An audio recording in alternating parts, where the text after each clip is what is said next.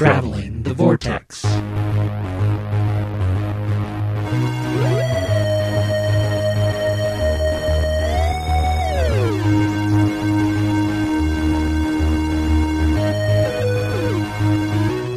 We've joined the Doctor as he travels the Vortex and landed at episode number 229.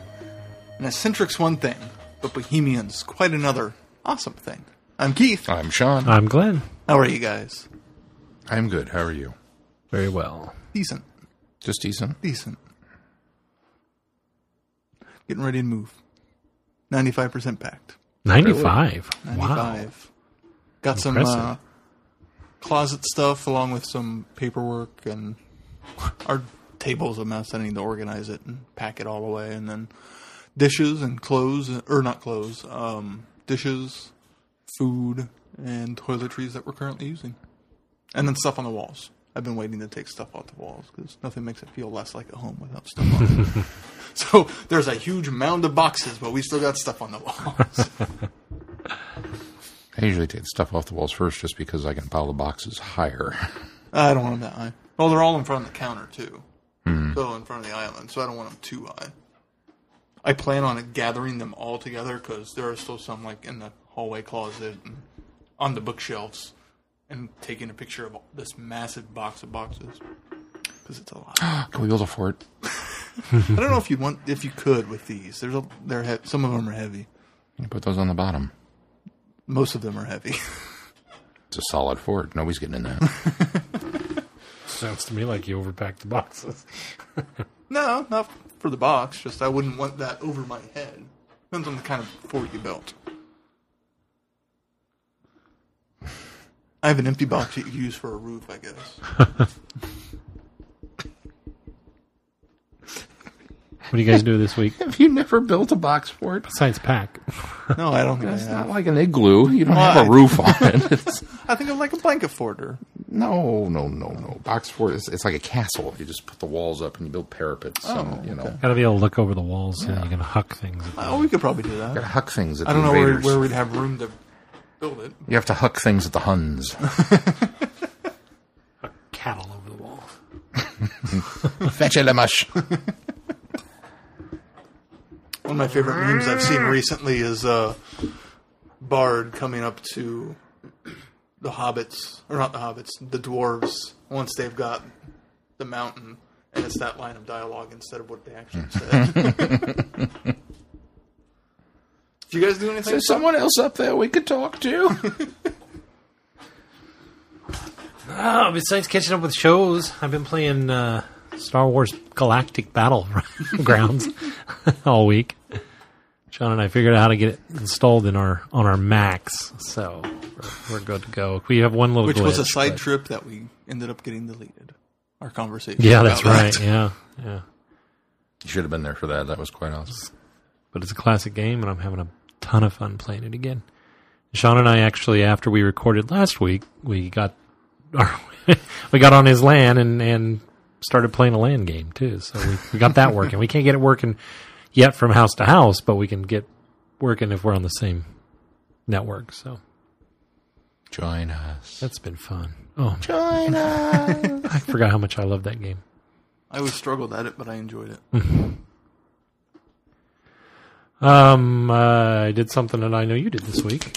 Let's talk about that. Yeah. Well, did you? Can I did start? not. Because I actually had some lead up to it, because I think middle of last week I went ahead and got copies of Mad Max, Road Warrior, and Beyond Thunderdome. And I will always call it Road Warrior, even though it is officially Mad Max 2. I did not realize when it first came out it was called Mad Max 2. It was later, for American audiences, was released as Road Warrior. And I watched the first one because I thought, I don't remember that one very well, because it's been a long time since I'd seen that one. And remember I was talking about the overdub? I loaded up this copy and I started it and I was like, that actually sounds like Mel Gibson, and the dubbing isn't that bad. And then I went, that is Mel Gibson. The copy that I got is the actual original Australian copy, which apparently was re-released after people figured out that we were smart enough to understand Australian accents.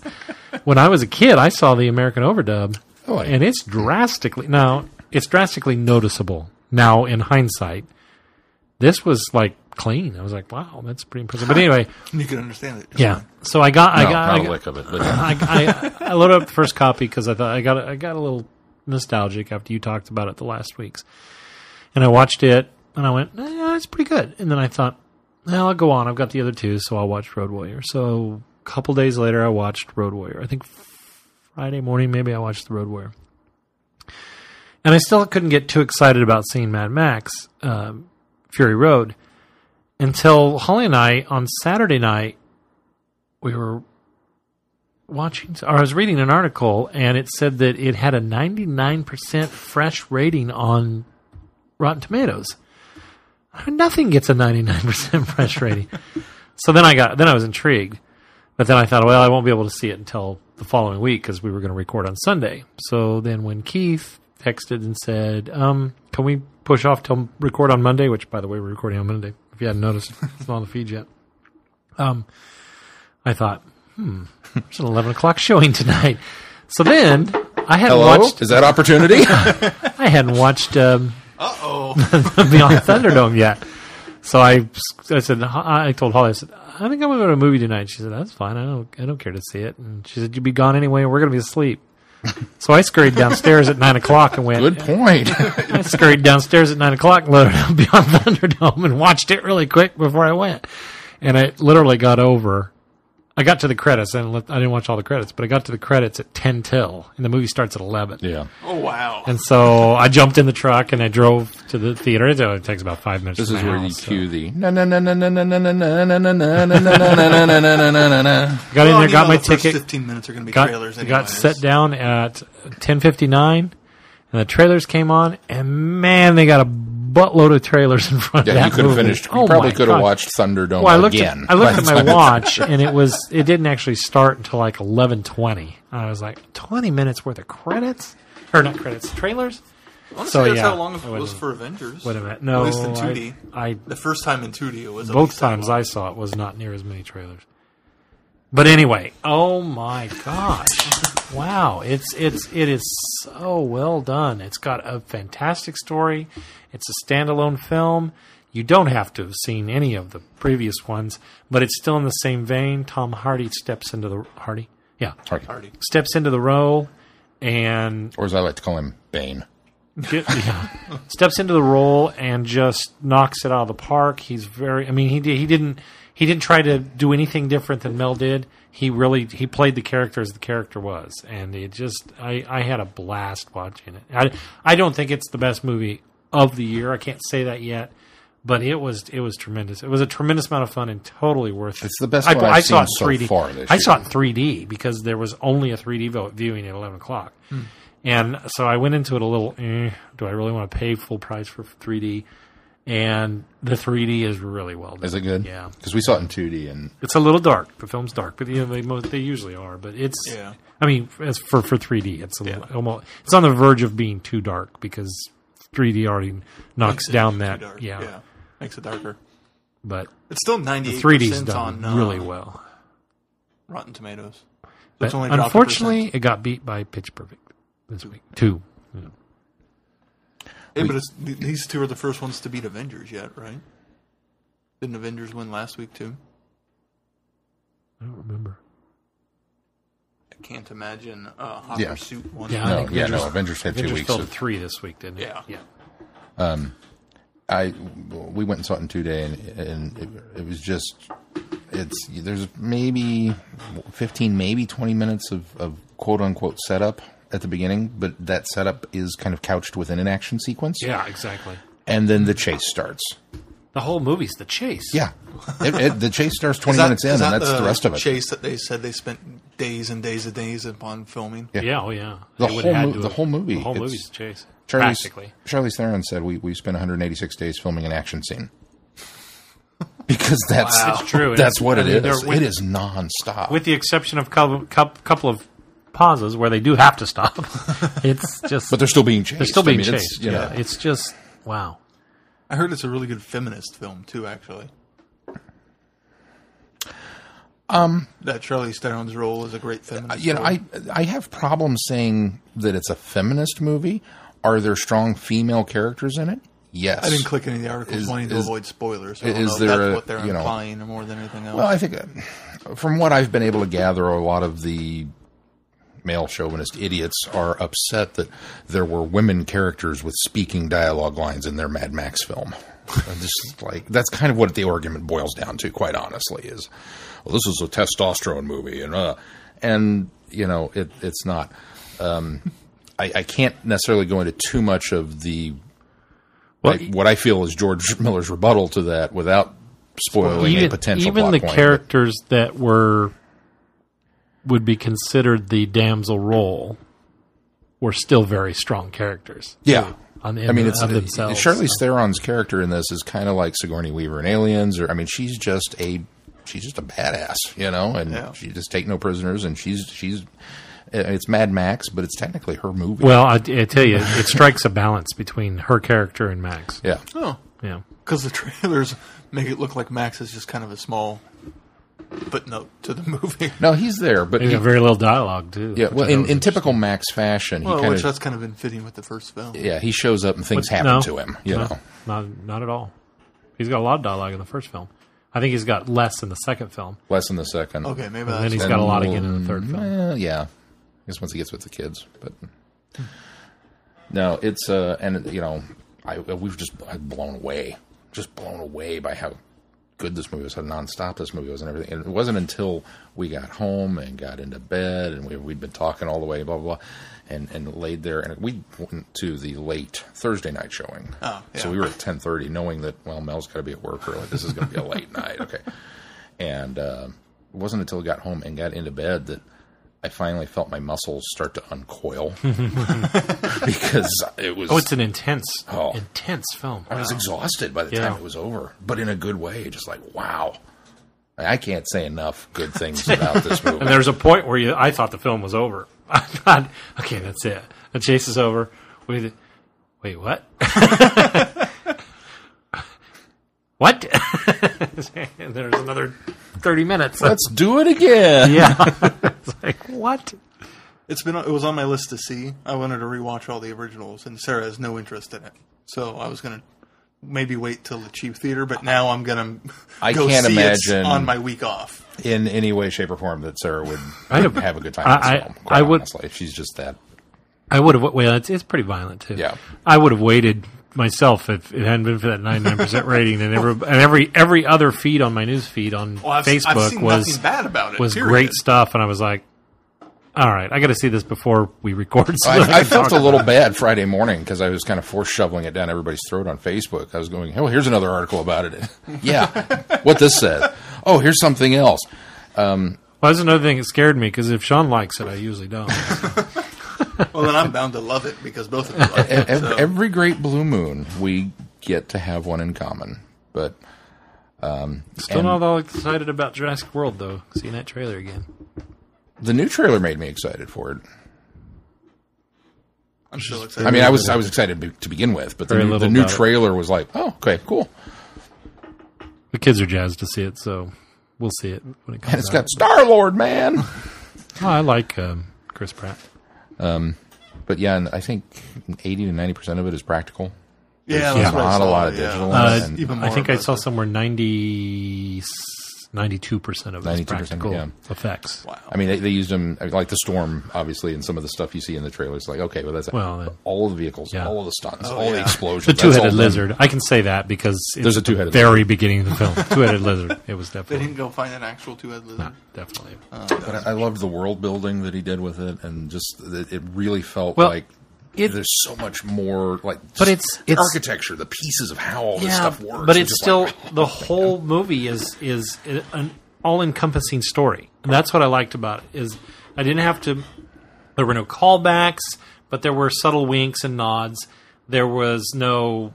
I mean, it was all this one confined story. I didn't have to concentrate on A plots or B plots. Obviously, I had to concentrate on A plot. I didn't concentrate on B plot or C plot or subtleties or just little nuances. I was just all straightforward. Not look subtle. No, it was all straightforward. There's no subtle. Even the production design even went so far as when the war rig, which what a great name, pulls out. You've seen the truck in the previous ones. If there's a tanker. There's always a tanker truck that they've got to deal with at some point. This thing pulls out. They don't make black in this shade of black.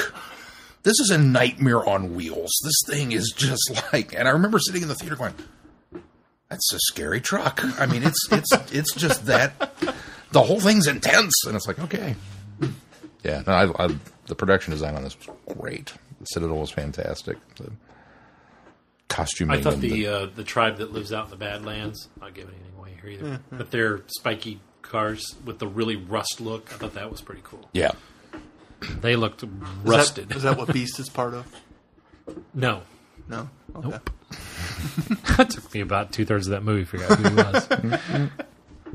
And I automatically default to Skins because that's what I first ever saw him on before I even saw. For those that don't know, we're talking about Nick Holt. Yeah.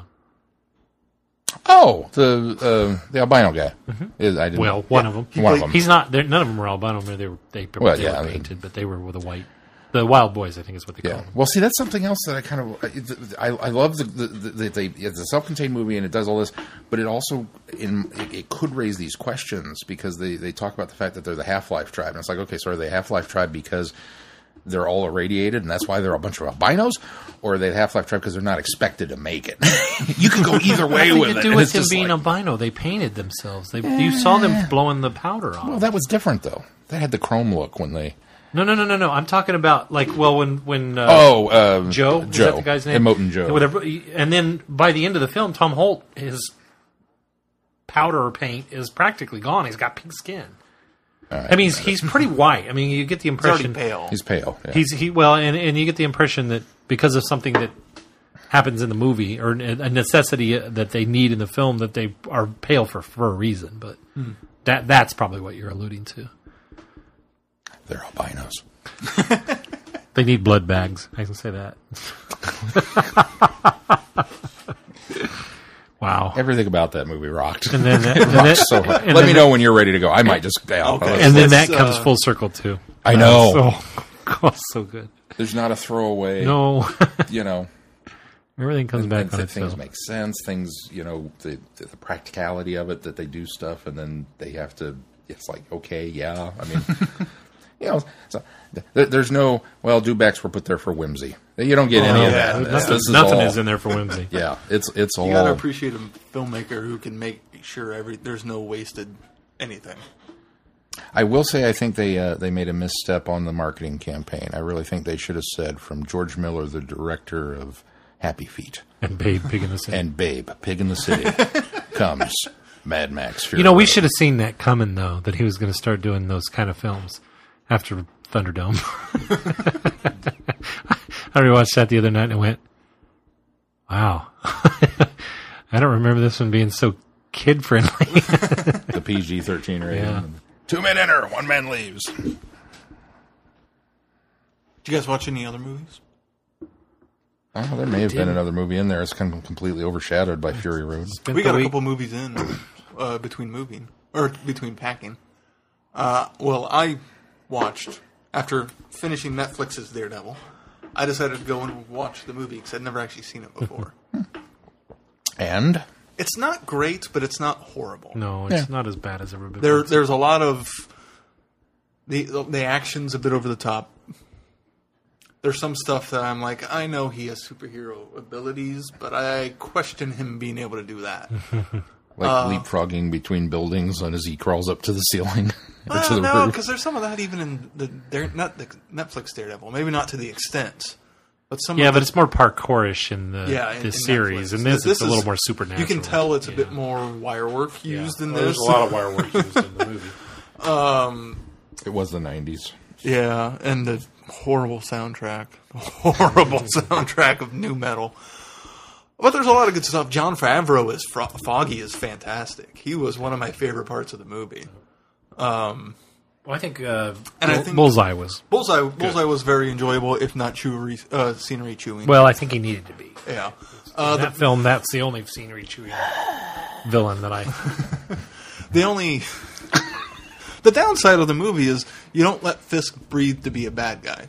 I mean, his thing is he's the gang boss of this area, and he wants to stay that way. So there's no character, there's nothing. He's just the bad guy because he's the bad guy. Bullseye gets more character development than Fisk, and Fisk is the big bad. Mm-hmm. So it's kind of like, you make a kind of a misstep there, and then the Elektra stuff's kind of meh for me. I thought the visualization of his abilities was kind of neat. Yeah. Especially, have you seen it? You saw the original. I've not seen the director's cut, but I've seen the Especially that scene on the roof where he talks about hearing every single bit of rain fall and hit every surface, and then that's how he can see. That was really well done, I thought. I really liked that aspect of it. Then we watched Jersey Boys. That was okay. The story of the Four Seasons. Oh, yeah, okay. I knew it sounded familiar. I had to place it. That's in my queue on HBO now if it hasn't fallen out already. It's pretty good. The first hour's a bit dry, mostly because it's from one of the guys' perspective who's a... And then it gets to Songs I Know, and it switches... You said the A word, it's okay. That's an acceptable one on TV. I never stray too far from what you can hear on primetime TV. On primetime all the time. It's not like I broke out Carlin's 7 words that you're not supposed to say. There are worse words I could call Tommy, and he would deserve them. Now it'll be edited, because we called too much attention to it. I'm just curious for future notice. Now I know, too. I want to know, He's a big jerk. Do I need to drop... You shouldn't use the A word either, but I was going to let that one slip. It's the first hour is rather slow, and then it starts picking up. Very fascinating. I didn't know a lot about the Four Seasons or Tommy Valley. Frankie Valley. So it was really interesting. It's the guy who plays Frankie is the guy who won the Tony on Broadway. So he does a really good job with it. And there's more of their songs than I realized. Once they actually got to the songs I recognized. But it's definitely worth seeing, especially if you're a fan of the Four Seasons. Going into them knowing only a couple of their songs, it was kind of meandering for me a little bit. But overall, it's pretty good. I'm a sucker for those 50s and 60s musical kind of biopics. things. Did you ever see Beyond the Sea? Beyond the yes. Sea. Yes. I think that has much more Tommy rewatchability. Bobby Darin. Bobby Darin. So we get Tommy in everything.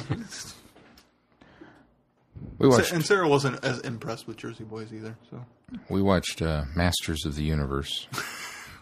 The Dolph Lundgren. The Dolph Lundgren one. We've kind of been on an 80s kick. Just the 80s. Oh, we did Mad Max, so I was like, the 80s are back, man, in a big way. And I don't remember what called it up. Something about, I made a Masters of the Universe joke. And Mel's like, I've never seen it. I was like, what? How could you not have seen Masters? So I promptly went out and bought a copy. It was $5.99 at work. I was like, I'll totally pay $5.99. Is it a good movie? No, it's a piece of junk, but it's totally worth $5. So we watched it. It's been a long time since I've seen that one. And what's strange is this is coming right off the heels of Firewalker, which we watched. You remember Firewalker? Yeah, you remember Firewalker. Yep. You probably, Keith. I don't think you remember Firewalker. Lou Gossett Jr. and Chuck Norris. It's a Alan Quartermain, isn't it?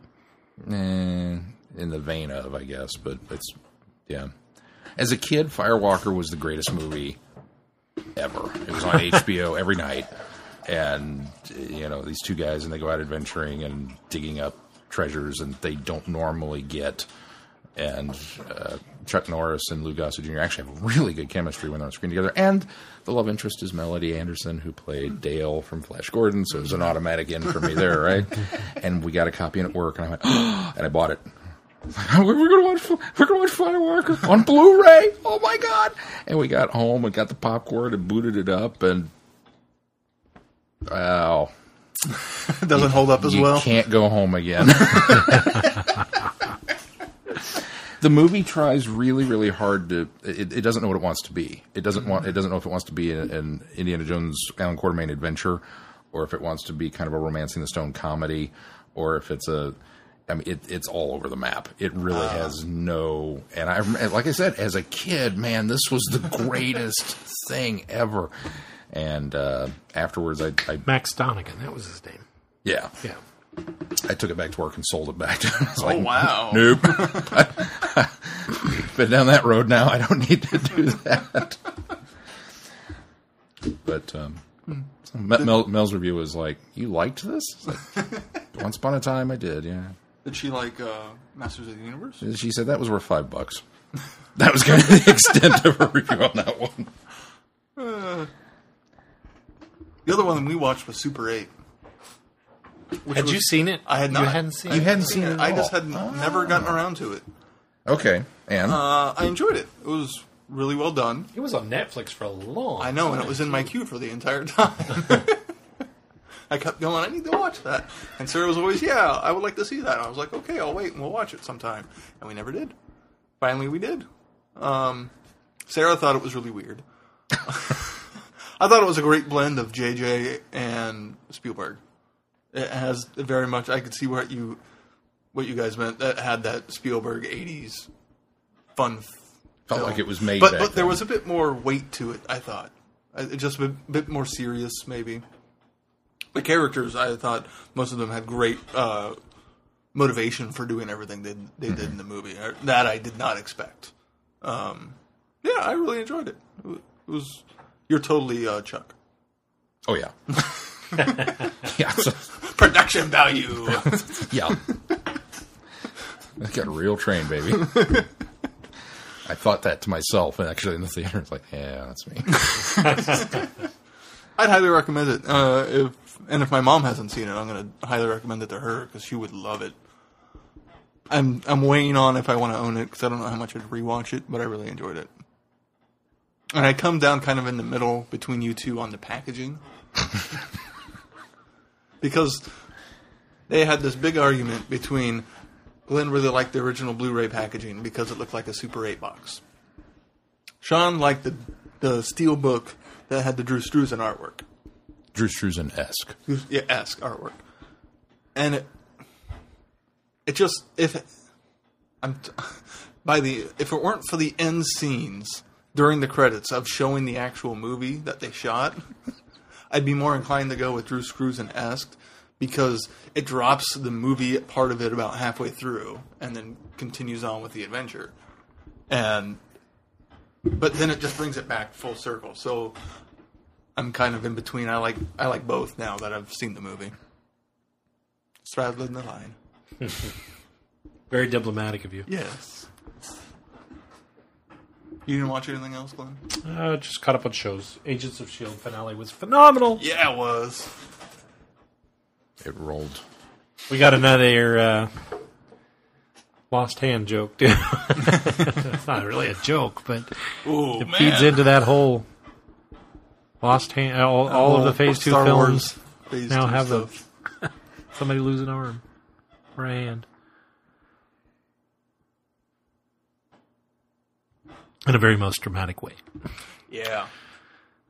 I'm excited to see what they do in season 2. And I watched the finale of Arrow this week, too. So I'm caught up. I'm caught up with Flash. Flash felt like a season from the finale. It sure did. And we got another. So did it make sense of how No, it still didn't work, but I was fine with it.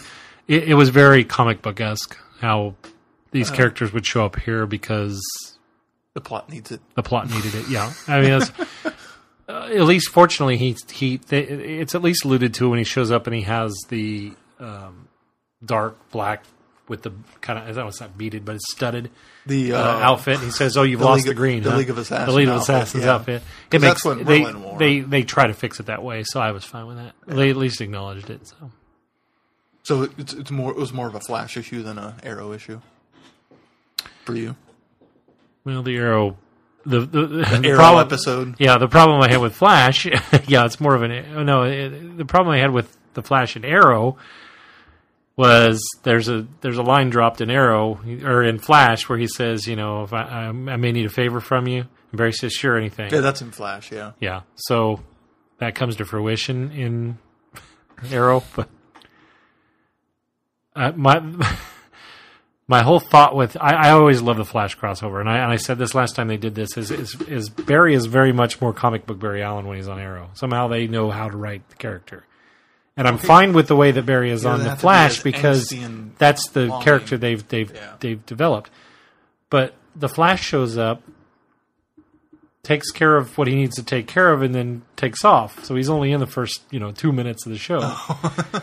The problem I have with it is if the Flash had just stuck around, they wouldn't have needed a finale of Arrow because he could have just taken care of a lot of things. So that was it felt gimmicky. Well, he had stuff to get back to in Central City. Apparently so. But whatever happens this week. So. Yeah, I mean, the actual finale. The plot's not resolved yet. There's still a big showdown to go. You could have left that, though, the way it was and picked up next season. It so could have been a season finale. Really could have One been. of the problems inherent with superpowers, we had a discussion with the Avengers coming out about the fact that I liked the Fox version of Quicksilver better for the movie. And I was actually talking to Odd Duck Phil, and he says, yeah, but that's actually one of the problems in and of itself with that film, because he finally got around to watching Days of Future Past. I said, what's that? And he says, well, Quicksilver is arguably the most powerful guy that they have on the team at that point, and they don't take him. Yep. To it's like, what do we got to do? We got to save Trask. Whoosh, pick him up, whoosh, and he's gone. I think how it should, that would have been it. There's no movie. That's the problem with the Speedster. But luckily, the Avengers, I think, played it right, and it's probably beneficial that, again, if you haven't seen Avengers, I'm about to spoil something, but that they take care of the Quicksilver issue. Well, in Avengers, what, you notice take care of him. You notice in Avengers he gets wounded. Josh held a gun to his head, fired it. I think that's an adequate descriptor. Flash doesn't seem to get as winded as Pedro did in Avengers. Yeah. Doesn't seem to get the stitch in his side. So it seems like they just utilize his abilities slightly differently in Avengers also. Yeah. He's still dealing with a huge old metabolism. Mm-hmm. Well, they tackled that early. They tackled that early in the season. They haven't done anything. Yeah, they really haven't brought it back up, other than the repeated fact. Other than in Arrow when he asks everybody what they want because he's starving because he ran all the way to Sterling City. I'm still waiting to get to my crossover on my Arrow watch. So. You're getting there. Yeah, I just got the Felicity backstory episode, so that was pretty good. Interesting. Yeah, it was interesting. Surprised the heck out of me. Okay, what do we got in news? News! Well, we've made reference to and talked about before. Titan is doing a multi-doctor comic event. 3 doctors. No. Oh, They've revealed it's going to be a 4-doctor story. Ooh, so are we ready to get 9 or the War Doctor? War Doctor. Oh, shoot. What? I'd rather have 9. The War Doctor works in Day of the Doctor and as his own story, but I'll have to see what they do with it. That almost feels like a cheat. Well, in Paul Cornell, we trust. He's usually been pretty reliable. Till he wrote that last story for who had them before? IDW. I liked that one. I like that one too. It didn't work as a Doctor Who story, but it worked as a fan letter. A letter to the fans. I can compartmentalize it as it's not. Elseworlds. Yeah, it's Elseworlds. Oh, yeah, it's totally not canon, but it was still good. It was still a good story. It launches August 12th. August 12th. Is it a multi-issue arc, or is it a standalone? It is a trade, or it is a multi-issue arc, 5-part weekly event. So all the other lines are going to come to a screeching halt, or they're going to wrap their seasons, one of the two, and start with this August 12th, run for 5 weeks, and then at some other points, the other lines will pick back up. It would be really interesting. I don't know. Sounds like a lead up to the series returning too. In my humble opinion, if it were me, I'd think it would be really awesome if you came up with the idea that we wanted to do this, and you told all the writers on the other lines, okay, do whatever you need to do, but you have to be wrapped up by this point, because the last panel of this comic is needs to set up everybody showing up at the same time, and you do that from each line that you cool. Get to the last page that the door opens. It won't happen, but that'll be cool. That's how I do it, but you know. You never know. They've been working on this, so. Speaking of the show returning, apparently Moffat said he's going to return again. For season 10. For season 10. the exact quote he gave. Well, it's not, I don't think he gave a quote. In a brief interview with Wales Online, the article concludes with, having just signed up for another year of Doctor Who and with an ongoing success of Sherlock, Moffat is in place in the TARDIS of broadcasting in Wales looks secure. And for that, we can be really grateful.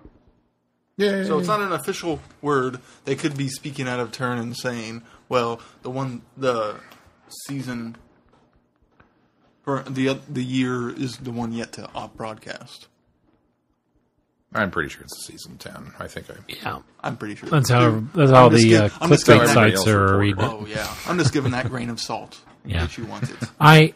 If you're not a Moffat fan, here's your out. I tell you, I was a little dismayed by that news because I was kind of ready for him to be done with 9 and let's get some fresh blood in there and change things up again. I'd like to see some new ideas. I think Moffat, while he's still been telling some very good stories, and I think season 9 was phenomenal, I think that the storytelling style's gotten a little stale. And so I'm ready to get somebody else in there and see what they can do with the series. I think some of season 9 is going to feel very different than what's come before. From what I've read. Or season 8. I enjoyed season 8. I said season 9. I meant season 8. I think tonally it's going to be similar to season 8, but it's going to feel very different. Well, and from what I've seen online, we all stand, in Moffat we trust, and that we're kind of fanboys in that regard. I have to agree to a certain extent with some of the people that are not necessarily in the manner in which they're complaining, but the fact that they're complaining about that he doesn't seem to have the same multitasking ability that RTD had. When RTD went off and he was doing Doctor Who, and he went off and did Sarah Jane, and he went off and did Torchwood, and all three of those were running concurrently, and he was contributing episodes to all of them while still, taking care of business at home. Moffat's got Sherlock going on, and it seems like he can't quite juggle balance the pair of them because we've got long hiatuses on one. Yeah, Sherlock is the one that almost suffers more because of him not being able to juggle. Yeah, I mean, it seems like almost that we've got a lot more loose ends than what I think maybe we're accustomed to if Sherlock's on. Yeah. And in order to not get that, we have to have a hiatus on Sherlock. So I'm kind of in that same boat. It's like, well, yeah, maybe that's it. Maybe I'm ready for somebody that will just focus on Doctor Who. Yeah. Maybe. So I can see it both ways. I mean, I'm excited to have him back because, I like the direction we've been, but I'm with you where I wouldn't mind seeing something new announced. I think also what I really liked was how this benefited with a new showrunner and new actors, but I kind of like how after Russell T. Davies stepped out and Moffat stepped in, the show kind of took this dynamic shift and felt new and fresh and brand new. And again, that helped that Matt Smith came on board at that time. Yeah. Karen Gillan came on board at that time. So you had a new doctor, new companion. But while I think that again, season 8 was fantastic, and I thought Peter Capaldi just really, really picked up and ran with it, there was still a lot of Moffat's stamp on it. And so it sort of felt like when Tenet picked up in the middle of Russell T. Davies, it still felt like the same show. Well, this still feels like the same show. Yeah. So I kind of would like to see. I think it would be really hard to do a change up like that without completely doing a full changeover like we got. Yeah. I think it'd be hard to have a point. doctor transition do that change. Certainly more difficult, yeah. They would ease into it a little bit more, I think. That way not to just suddenly, oh, wow, this is not the same thing I was. You go into 11th Hour knowing it's at least a new doctor, and if you know anything about the background, it's a new showrunner, and you expect the tonal difference and the change and the feel. It's harder if tonally the show had been very different between Eccleston and Tennant. And if you put yourself in a showrunner's shoes, from that standpoint, is that there's probably a little more difficulty and trepidation in coming into a show that's not changing the doctor or the companion, and that you're kind of expected to carry over with what was set up, from the previous regime, and kind of deal with that baggage, even though you're trying to put your own mark on the show, versus where Moffat came in and kind of got the opportunity to go, here you go. Obviously you still got to live up to the history of it, but it's easier. It's a little easier for the actor to come in and when you're changing doctors, but the showrunner, because you get to put your actor stamp and Right. change it to the character. But yeah, like you're saying, showrunner-wise, it's a little harder. But yeah, he's back. Yeah. Possibly. Maybe. Who knows? That's it. That's all I had for news. Well, there's one more. Okay, Sean has a piece. For those who didn't hear, Gallifrey 1 did sell out, which we expected, and it did, for next year, as well as the hotel block sold out. The Marriott LAX sold out in less than 2 minutes. Not just the Gallifrey 1 block, but the entire hotel sold out in less than 2 minutes. Wow. So that's over 1,000 rooms that were booked in a 2-minute time span. So if you were fortunate enough to get tickets to Galley, yes, there's a host of other hotels in the area. It's very dense. There's a lot of rooms available. Don't panic.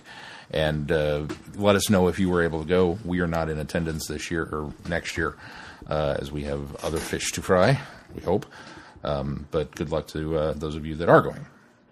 That was the only piece that I had. And did you hear? Did Mitch get?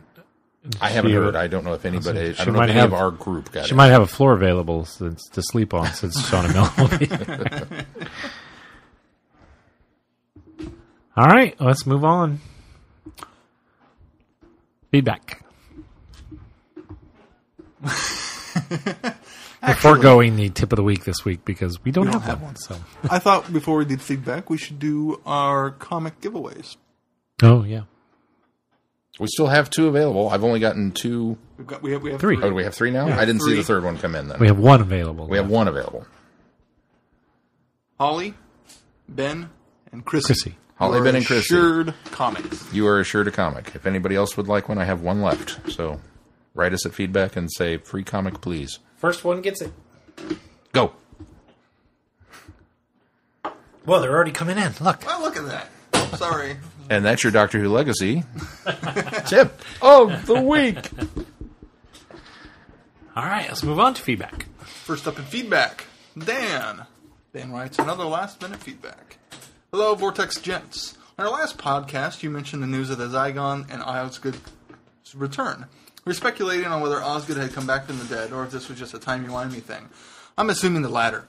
If you turn your attention back to the 50th anniversary episode, Day of the Doctor, when Kate Stewart, or Zygon clone, led Clara into Unit's hidden vault, now complete with convenient memory wipes, Kate mentioned that Clara had been there before. Photos of Clara in the vault were pinned to a note board to emphasize that point. Ooh. Now I know fandom wasn't sure what to do with this loose thread. Is it a missed adventure for Big Finish, or a book? Or will we see this again referred to later on? Again, I'll assume the latter now, allowing 12 and Clara to go back to visit Kate and Osgood before the Missy Cyberman mess. The production's continuity is maintained. We'll see evidence of this if Clara's costume outfit in the unit photo matches what she'll wear in the upcoming season's episode. What can I say? It was a quiet night after work after listening to your podcast, and my imagination fast-forwarded again. And now, your thoughts. What do you guys think? Are we going to see that other adventure? I think it would be really cool and totally within Moffat's paintbrush to do something like that. I don't think we will. I don't think so. I especially with the new photos that have gone out and been posted this week. I haven't seen any photos of Clara in those. Not of Clara, but of Osgood. It makes me think that this is not a timey-wimey thing, that this is a future thing. I guess we'll find out. It'd be really neat if he did. Yeah. Like I said, I think it'd be cool. I always just assumed, because it seemed the Doctor knew about everything down there, and I just assumed she didn't remember because it was the mind wipe stuff. Well, it's one of those things that I think, we talked a little bit about this with continuity, is, the timeline, as fans, that we want to be able to dot the I's and cross the T's of all this kind of stuff. But Doctor Who's very much a show built on the I'll explain later and then not. So a throwaway line like, oh, you were here before, could just be a throwaway line. Oh, yeah. You know? Well, and they provided the the method of why she wouldn't remember and why we needed that exposition, too. Right. So it's not just the guards. It's you, too, were a victim of this. Aha. And it makes the unit a little more nefarious and everything. But at the end of the day, it could still be just a throwaway line.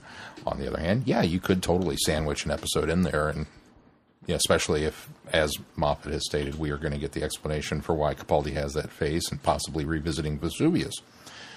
Maybe we're going to travel backwards through the whole season. I don't know. Who knows? Who knows? He continues. Who knows? Glenn is without opinion. I'm kind of agree with you guys. There's nothing really going to add. Dan concludes, side note, my daughter and I attended Free Comic Book Day in Bloomington, Illinois. That was a busy little campus comic shop. We still haven't read everything we picked up, but we were both pleased to find a few copies of the free Doctor Who special still available. All our wallets are expecting to fully recover, eventually. Thanks again, guys. Dan and Lexi in Central Illinois. Dan, you didn't have to pay for them. That's why they call it Free Comic Book Day. I think that comic book store ripped you off, Dan.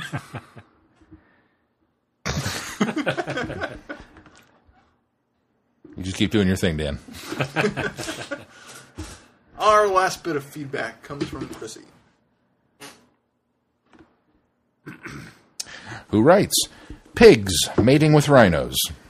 Dear Vortex Boys, all I've got this week is review stuff, so I'll get into it, and since these two are connected, it makes sense to review them together. When I started Trail of the White Worm, I thought my download had gotten messed up because it felt like I was being dropped into the story in the middle. But the story did a good job of catching me up on what had already been happening, which is a good thing because there was a lot of story to cover. The story structure actually reminds me of a Stephen Moffat two-parter like The Pandorica Opens the Big Bang or Dark Water, Death in Heaven, where the two parts are connected, but they're vastly different from each other. White Worm is more about... What's her name?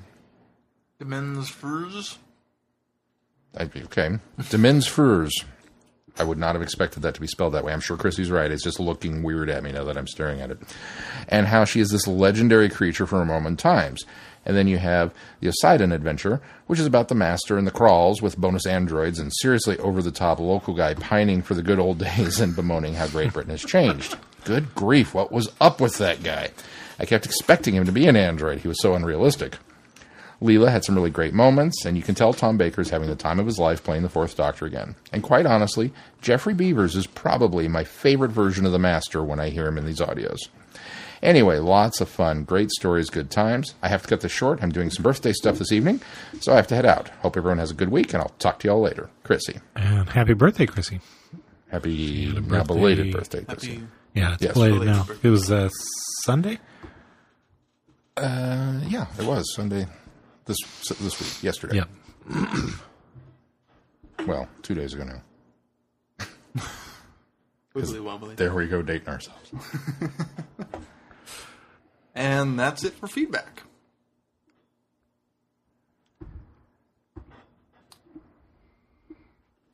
Time to move on to our reviews. Trail of the White Worm.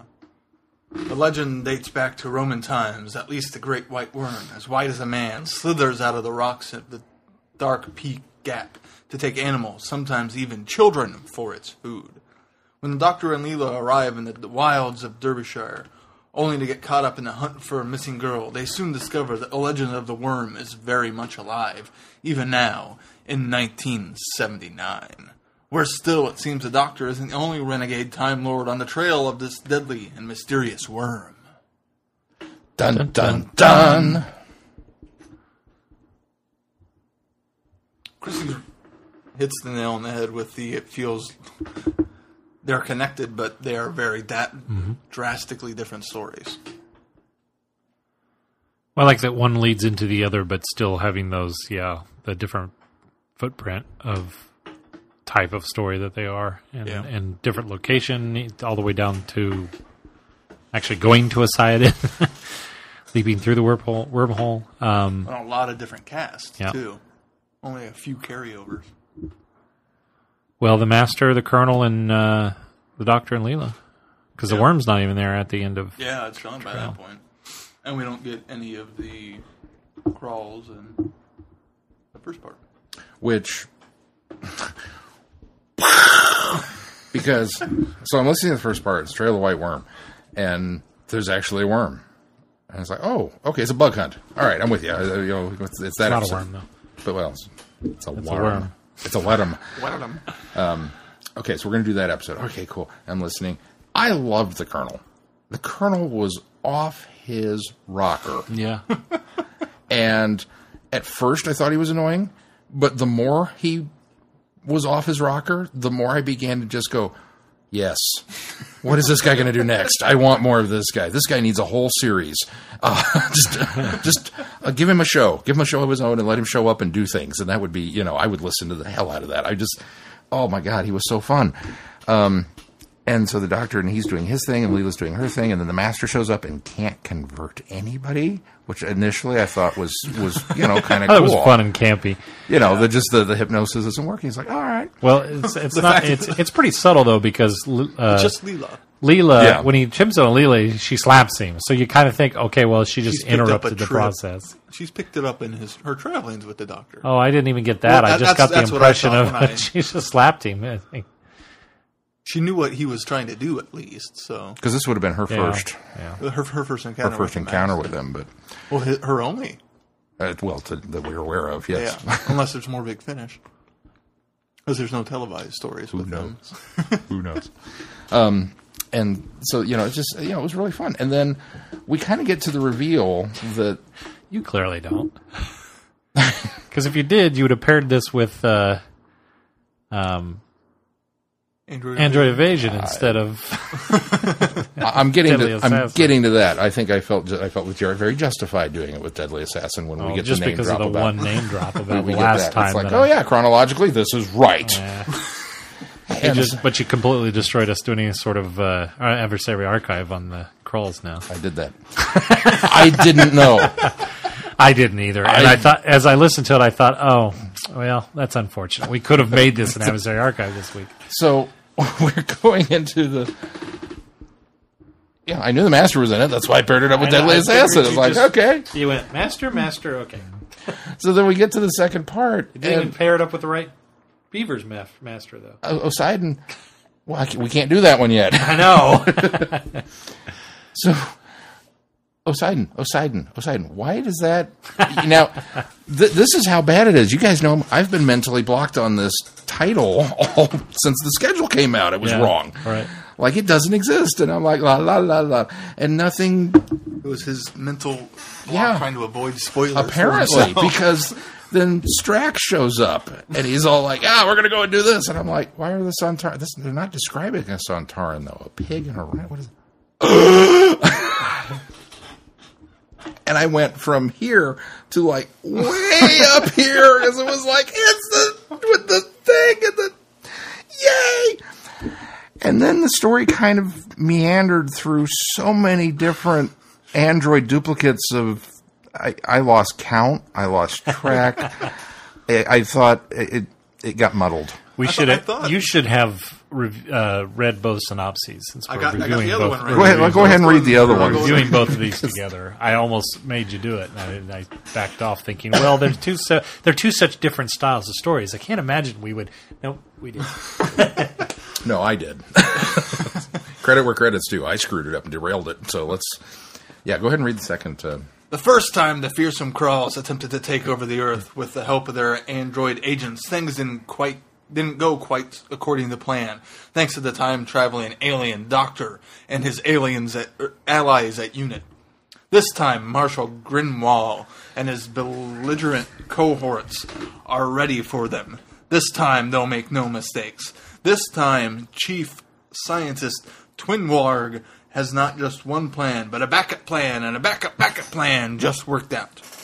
When the Doctor, a prisoner on the Krall's radiation-blasted home planet of Poseidon, his only companion Leela can save the day, alongside a most unlikely ally. Dun dun dun! I'll give this one a little more enthusiastic. Really? Okay. I like this version. I like this part of the story better. Yeah, the first one was good, but Trail of the White Worm was very enjoyable, and it was really more of a story to build to how the Master was That's going to make exactly a what it worm. was. Is the first story is a setup story. It introduces the worm and introduces a vehicle to get to Poseidon. That's it. Yeah, that's all there is. And the Master's servant, Yep. pretty much. Yep. The Colonel. Which I loved the fact that the Master just kept calling him Simpleton. Simpleton. And he keeps correcting, it's Spindleton. I know. They had great chemistry They together. did. They really did.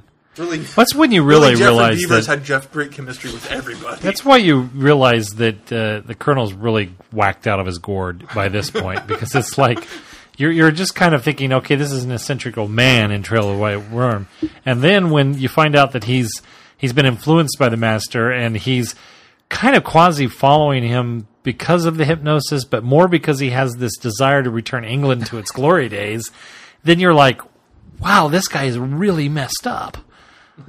So it made him even more enjoyable, and I think it was another thing that led to me enjoying Poseidon better, is because I think the character was really fleshed out at that point. He has a helicopter. Leela was so great in this entire thing, both parts. Oh, yeah. I enjoyed her. She's been strong this entire She really series. has. She Yeah. really and it's has. the little things, like helicop, or however she said that. And there was something else she kept mispronouncing, too, that just made me chuckle and just made me enjoy. It's just those little things that made me enjoy it so much more. And she takes out a tank. That's Just not- by outrunning it. By outrunning Or it. outmaneuvering it, I guess You're I should going to say. run out of gas. No baseball bat needed here. No, Yeah. just outmaneuvered it. I was And then she turned it on him. That's what I liked. I'm going to fire it. No. Okay, come up here. That's all right. No, come on. I was truly surprised by the first reveal that who is it? Quinn Wong or whoever was actually the Master. And then the fact that surprised me, and then the fact that he was an android, I was just like, "What?" I was just, and then Oh, you were talking about the chief engineer or the whatever. chief guy that he was masquerading as. Yeah, That's right. A scientist Which, on the side. you know, on the surface was like, whoa! But then we that's break it totally the down, it's Master. like, he's always got a rubber mask on. You know, okay.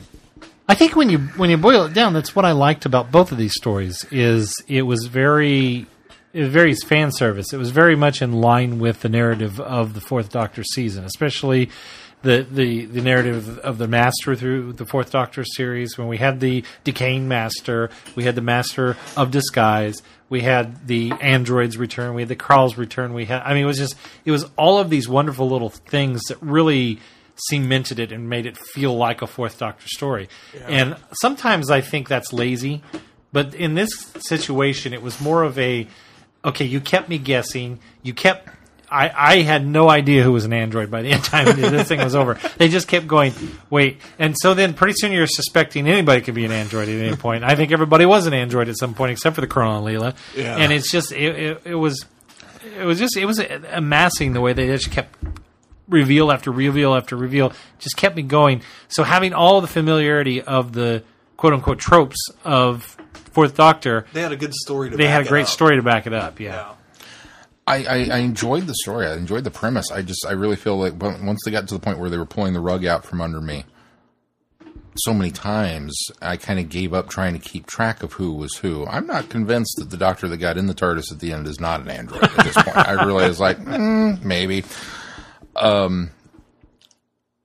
It just felt a little like, maybe because they were trying so hard to work within the confines of the Fourth Doctor trope that they had set up, that maybe neither one of the stories was really given enough room, I think.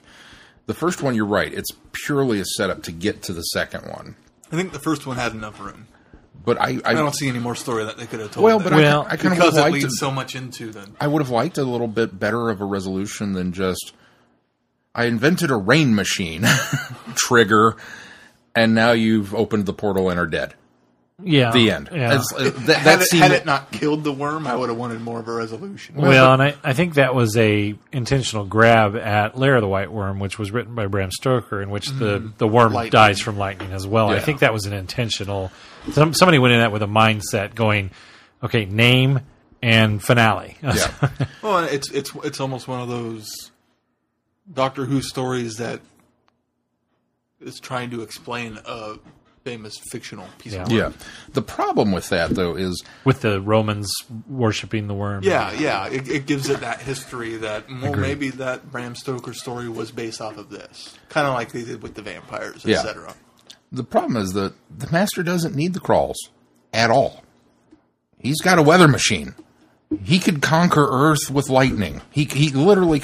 We don't know. We don't know how powerful it is. We're not given any of that. It's just that to me was the MacGuffin trope. That's like, I've got this, and it's like, okay, now what? But I like the fact that while that's kind of this grand reveal, because this is the setup story, the ultimate MacGuffin is the Z battery. I think that's what I thought. Oh, yeah. Because we built to the Z battery, I thought that was nice that we cast that weather machine aside. That we cast the idea that he generated this lightning in order to destroy the worm, so the worm or create the wormhole. I mean, that was fine.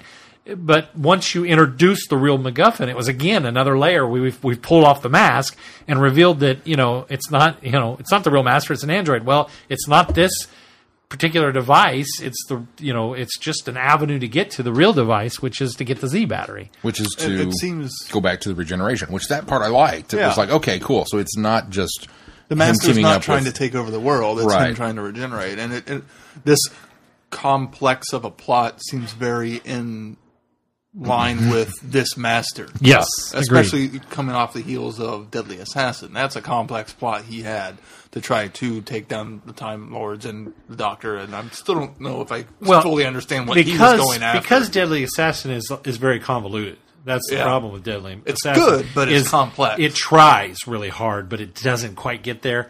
It resolves satisfactorily, but it's almost too interwoven.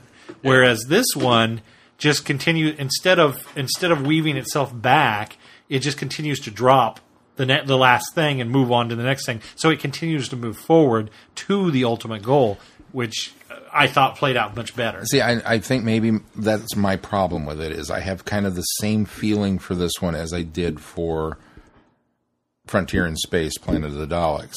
That I really felt Frontier in Space was building towards something, and then we dropped all of it so that we could go off and have this other adventure, because that's the setup story for this one. Right. And going back and watching Frontier in Space, as we did however many months ago, relatively recently, by itself, not doing it as part of that, made me really enjoy that story better, but I still felt like there was a little, I kind of wish that had been, carried through. I want more of that. And so that's kind of where this one left off for me. It was just like, it's not that White Worm was bad. It wasn't. It was very good. I just wanted a little bit more. And then we jump over into the crawl plot. You guys know me. Android invasion! I'm awesome. And they go to the planet, and he's in the village talking about the way England used to be. And I was like, they rebuilt it, because that's exactly what, this is so cool.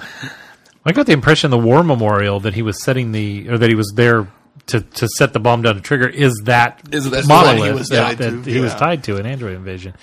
I think the only thing that bothered me about Trail of the White Worm that I felt was left unresolved was we set up a lot of these sub characters that they do end up.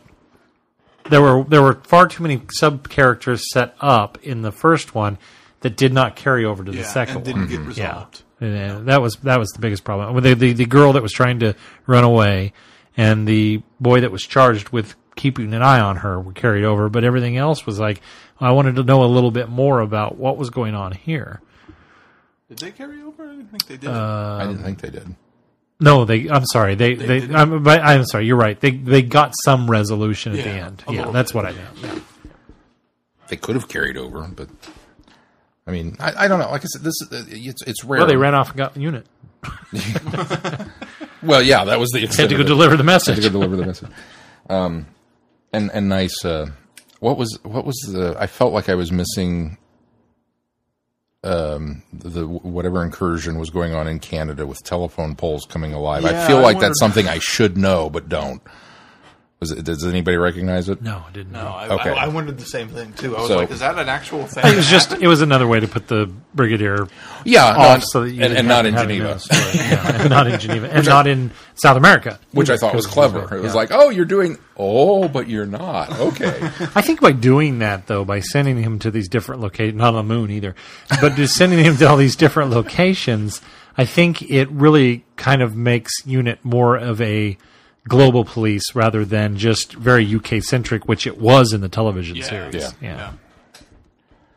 But, like I said, I felt like there was a gag that I missed because the mental filing cabinet flew open. I was going, telephone poles.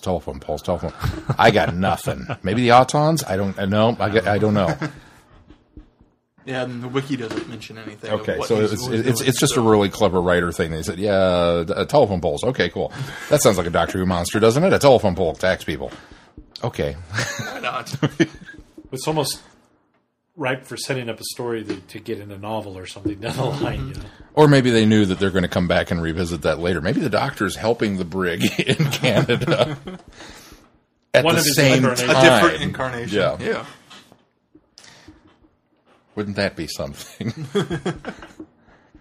But yeah, it's normally we talk about how it could have benefited from a cut. These are both ones that I almost wish had been mainline stories with the Fourth Doctor that would have gone a full 4 parts for each one. Oh yeah, almost. Oh. I said I love the Fourth Doctor for the same reason I love the Eighth Doctor. I love the quicker paced. Let's get in, tell the story, and get out. I really enjoy that. They're much more digestible, I think, in a way. And with the Fourth Doctor, so many of his stories were 4 parts. So you go in thinking, okay, this is going to be a 4-part story when it's only a 2-part. Although in this case, well, it was still technically it's 2 and 2, so it makes it 4. It was 4 half-hour stories, so it's technically it is just perfect. A drastic turn in the middle. Yeah, but which I can't think of a single of his televised stories that did that. Not in the middle. Drastic in the middle, no. Not in the middle.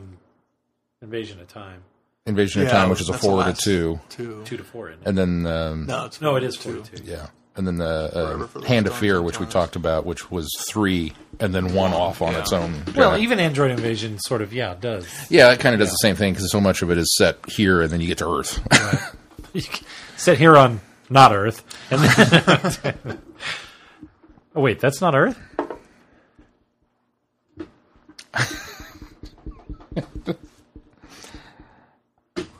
I'll just come back to Leela as being one of the most enjoyable things about the story for me. Just everything she did in this.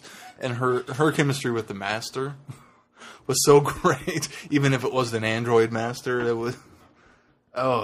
It just makes me appreciate her as a character. I love the whole horse ride thing, and the only reason she takes the Master with him is because, well, you're a Time Lord, you can fly the TARDIS. and they're riding on horseback. My favorite part of the whole story was the horse, but they're riding on horseback, and she's like, well, there's another way, and she just charge into the hole.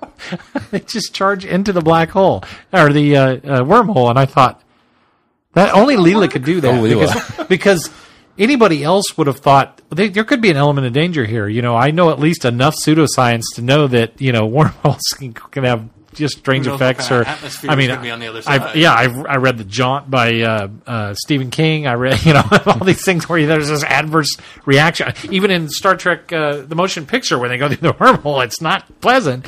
And so she's charging a horse through there unprotected, and I thought, okay, only Leela, and they come out fine. Did anybody else, when she says, well, you can fly the TARDIS, and he says, you're going to teach me how to fly the TARDIS? And I suddenly thought, Shaka Master, because he's an android, and he's going to... I thought about it later, when it was revealed that he was an android.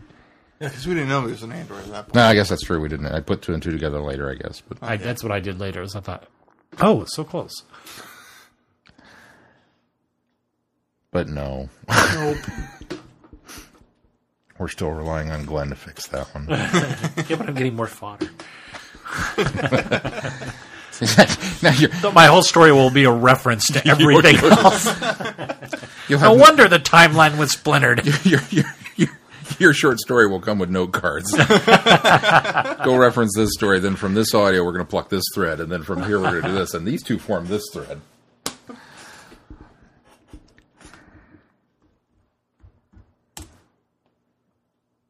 Anything else on these stories? I I want feel to. like they're better than we're talking about them. But I don't want to bring there's- everybody down on them. It's not that. here's I the still thing, enjoyed Keith. it. They're Here's the thing, enjoyable, Keith. so there's We nothing have- to pick apart. Well, we have very few bad things to say about Yeah. them. So that's, I mean, the thing about reviewing 2 full-hour stories is there's not a lot to review because the story is very encapsulated in part 1 and part 2, and I'll call them part 1 and part 2, but they're very encapsulated, and there's nothing to pick apart. I mean, there's a few things to pick apart. We've Sean and I both pointed out things, but it just doesn't. Overall, it was an enjoyable story. Felt very Fourth Doctor. It's my doctor. I'm so ecstatic to have Tom doing audios now and getting new stuff from the Fourth Doctor, because since 1999, when Big Finish started doing these, we've been getting 5, 6, 7, and 8. And then, what was it, 4 years ago when they announced that 4 was going to do his? It was a dream come true, and it continues to deliver, and it continues to me. This whole season has been good. I don't think I've put down any of the stories. There's been parts that problems I've had with stories more so than this one. Some are better than others. Yeah, but none of them have been bad. It's a sum of its all part. Sum of all parts is it's a good. It's been a great series. It's been a great run, and I look forward to next year when we bring in Romana 1. Yeah, and truly looking at it from a season standpoint now, where so this is going to be on the heels of, where did we figure these were placed? As shortly. Was it shortly before or shortly after Talons? After. It's shortly after Talons. And so you go into that mindset of that era. What's between Talons and Invasion of Time? Right. Well, but I mean, this is meant to be this is meant to be like a whole season inserted in between 2 episodes. I was trying to remember if those 2 were back to back. They're not. Okay. They're not, because Sunmakers is in there. And, Invasion of Time's the last one with Leela. Yeah. And Talons is her 3rd story. But you've got Horror Fang Rock, you've got Sunmakers, you've got Underworld, you've got... There's a bunch of stuff still to come. It's still supposed to take Robots of Death, which was our second. No, Robots was first. No. Second. Or Face of Evil. Second. Face of Evil was first. Robots of Death, and then Talons. Yeah. So those are the 3 that came before I think this is... we've determined it's for certain after Talons. It could even be, although they didn't really make any mention to it, it could be right after... No, you know what? I bet that's what it is. I bet it's right between Talons and Sunmakers. It would make sense if you're going to do it in a season format to insert all of it instead of trying to skip around, just along here. But looking at it in that time frame, so you put yourself in the mindset of that era of the show, and like you mentioned with all of the Fourth Doctor trope stuff, but then we keep getting callbacks to the Third Doctor. We get the Disguise Master. We get his time at Unit.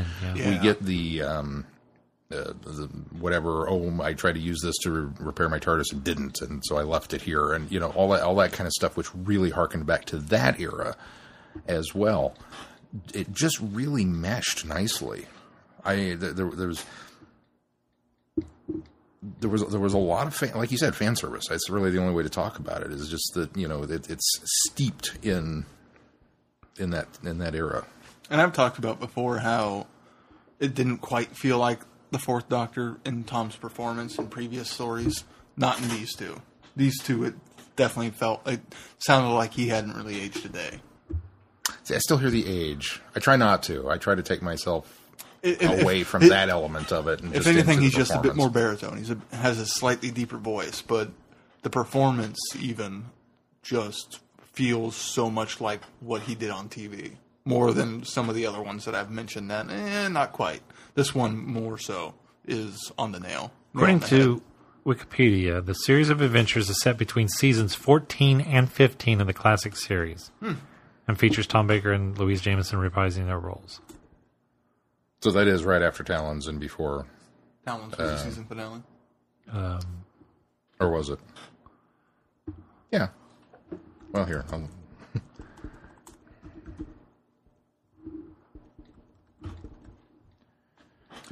To the Google.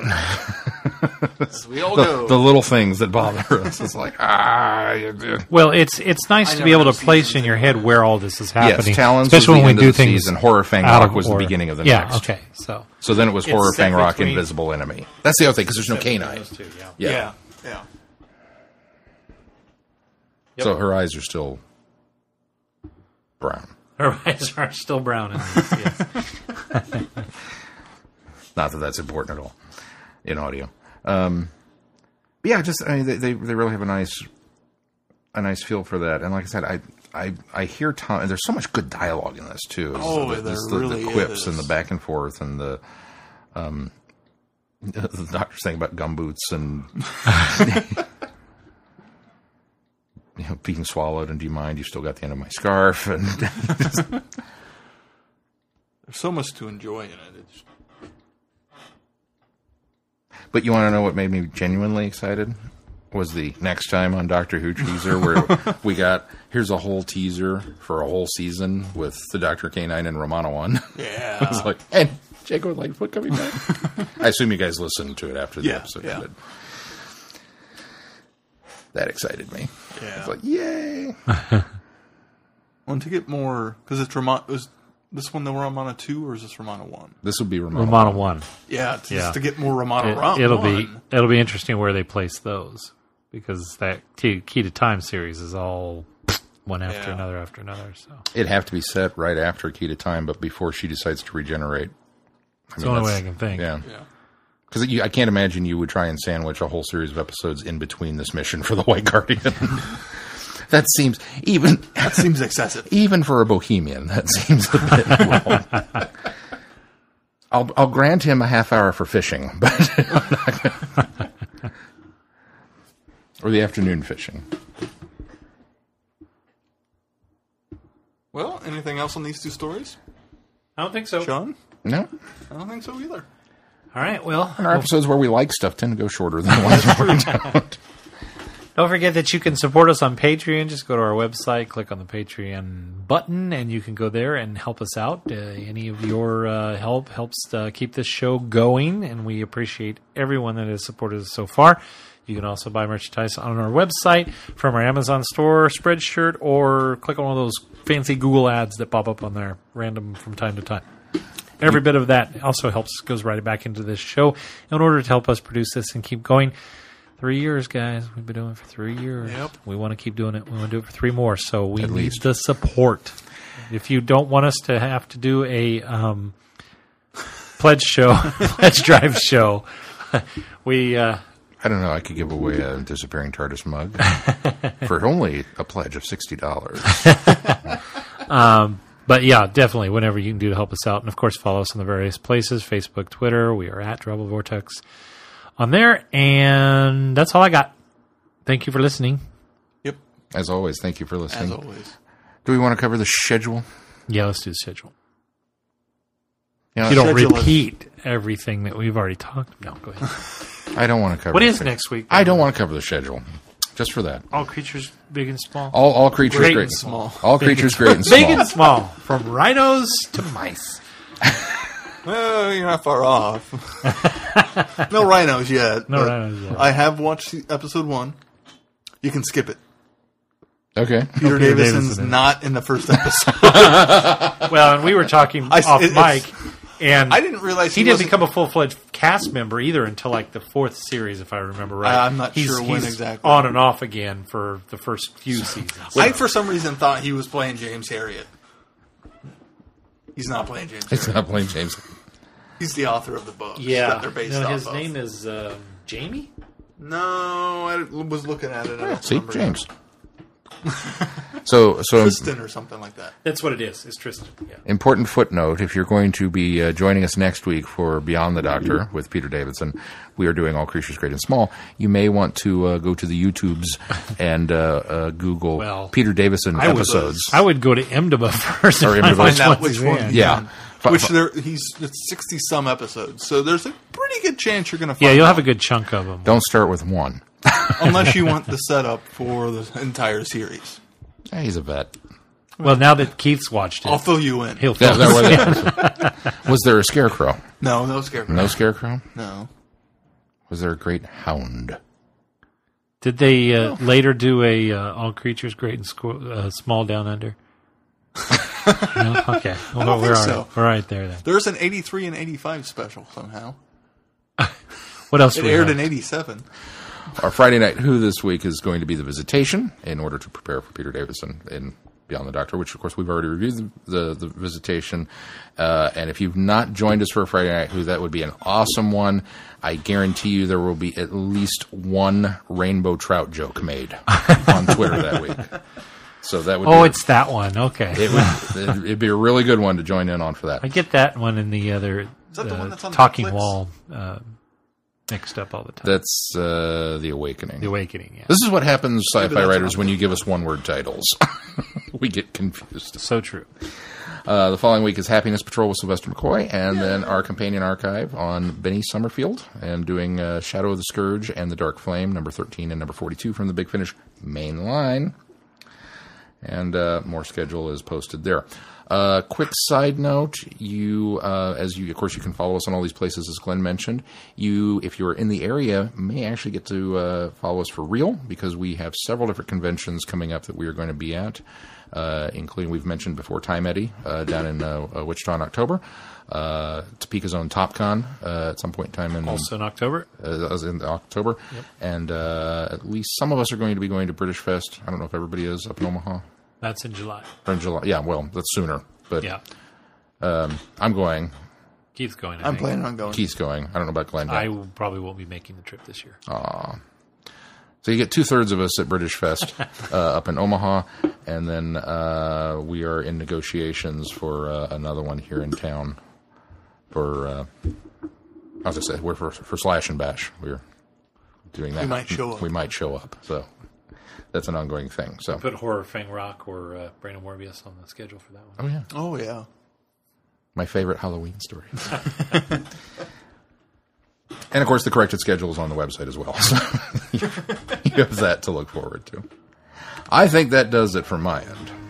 All right. Well, that's going to do it for this week. Until next week, I'm Glenn. I'm Sean. I'm Keith. Cheers. Good night, everybody. Be seeing you. You have been listening to Traveling the Vortex. Doctor Who and all of its associated programs are owned and trademarked by the BBC. No infringement is intended or implied.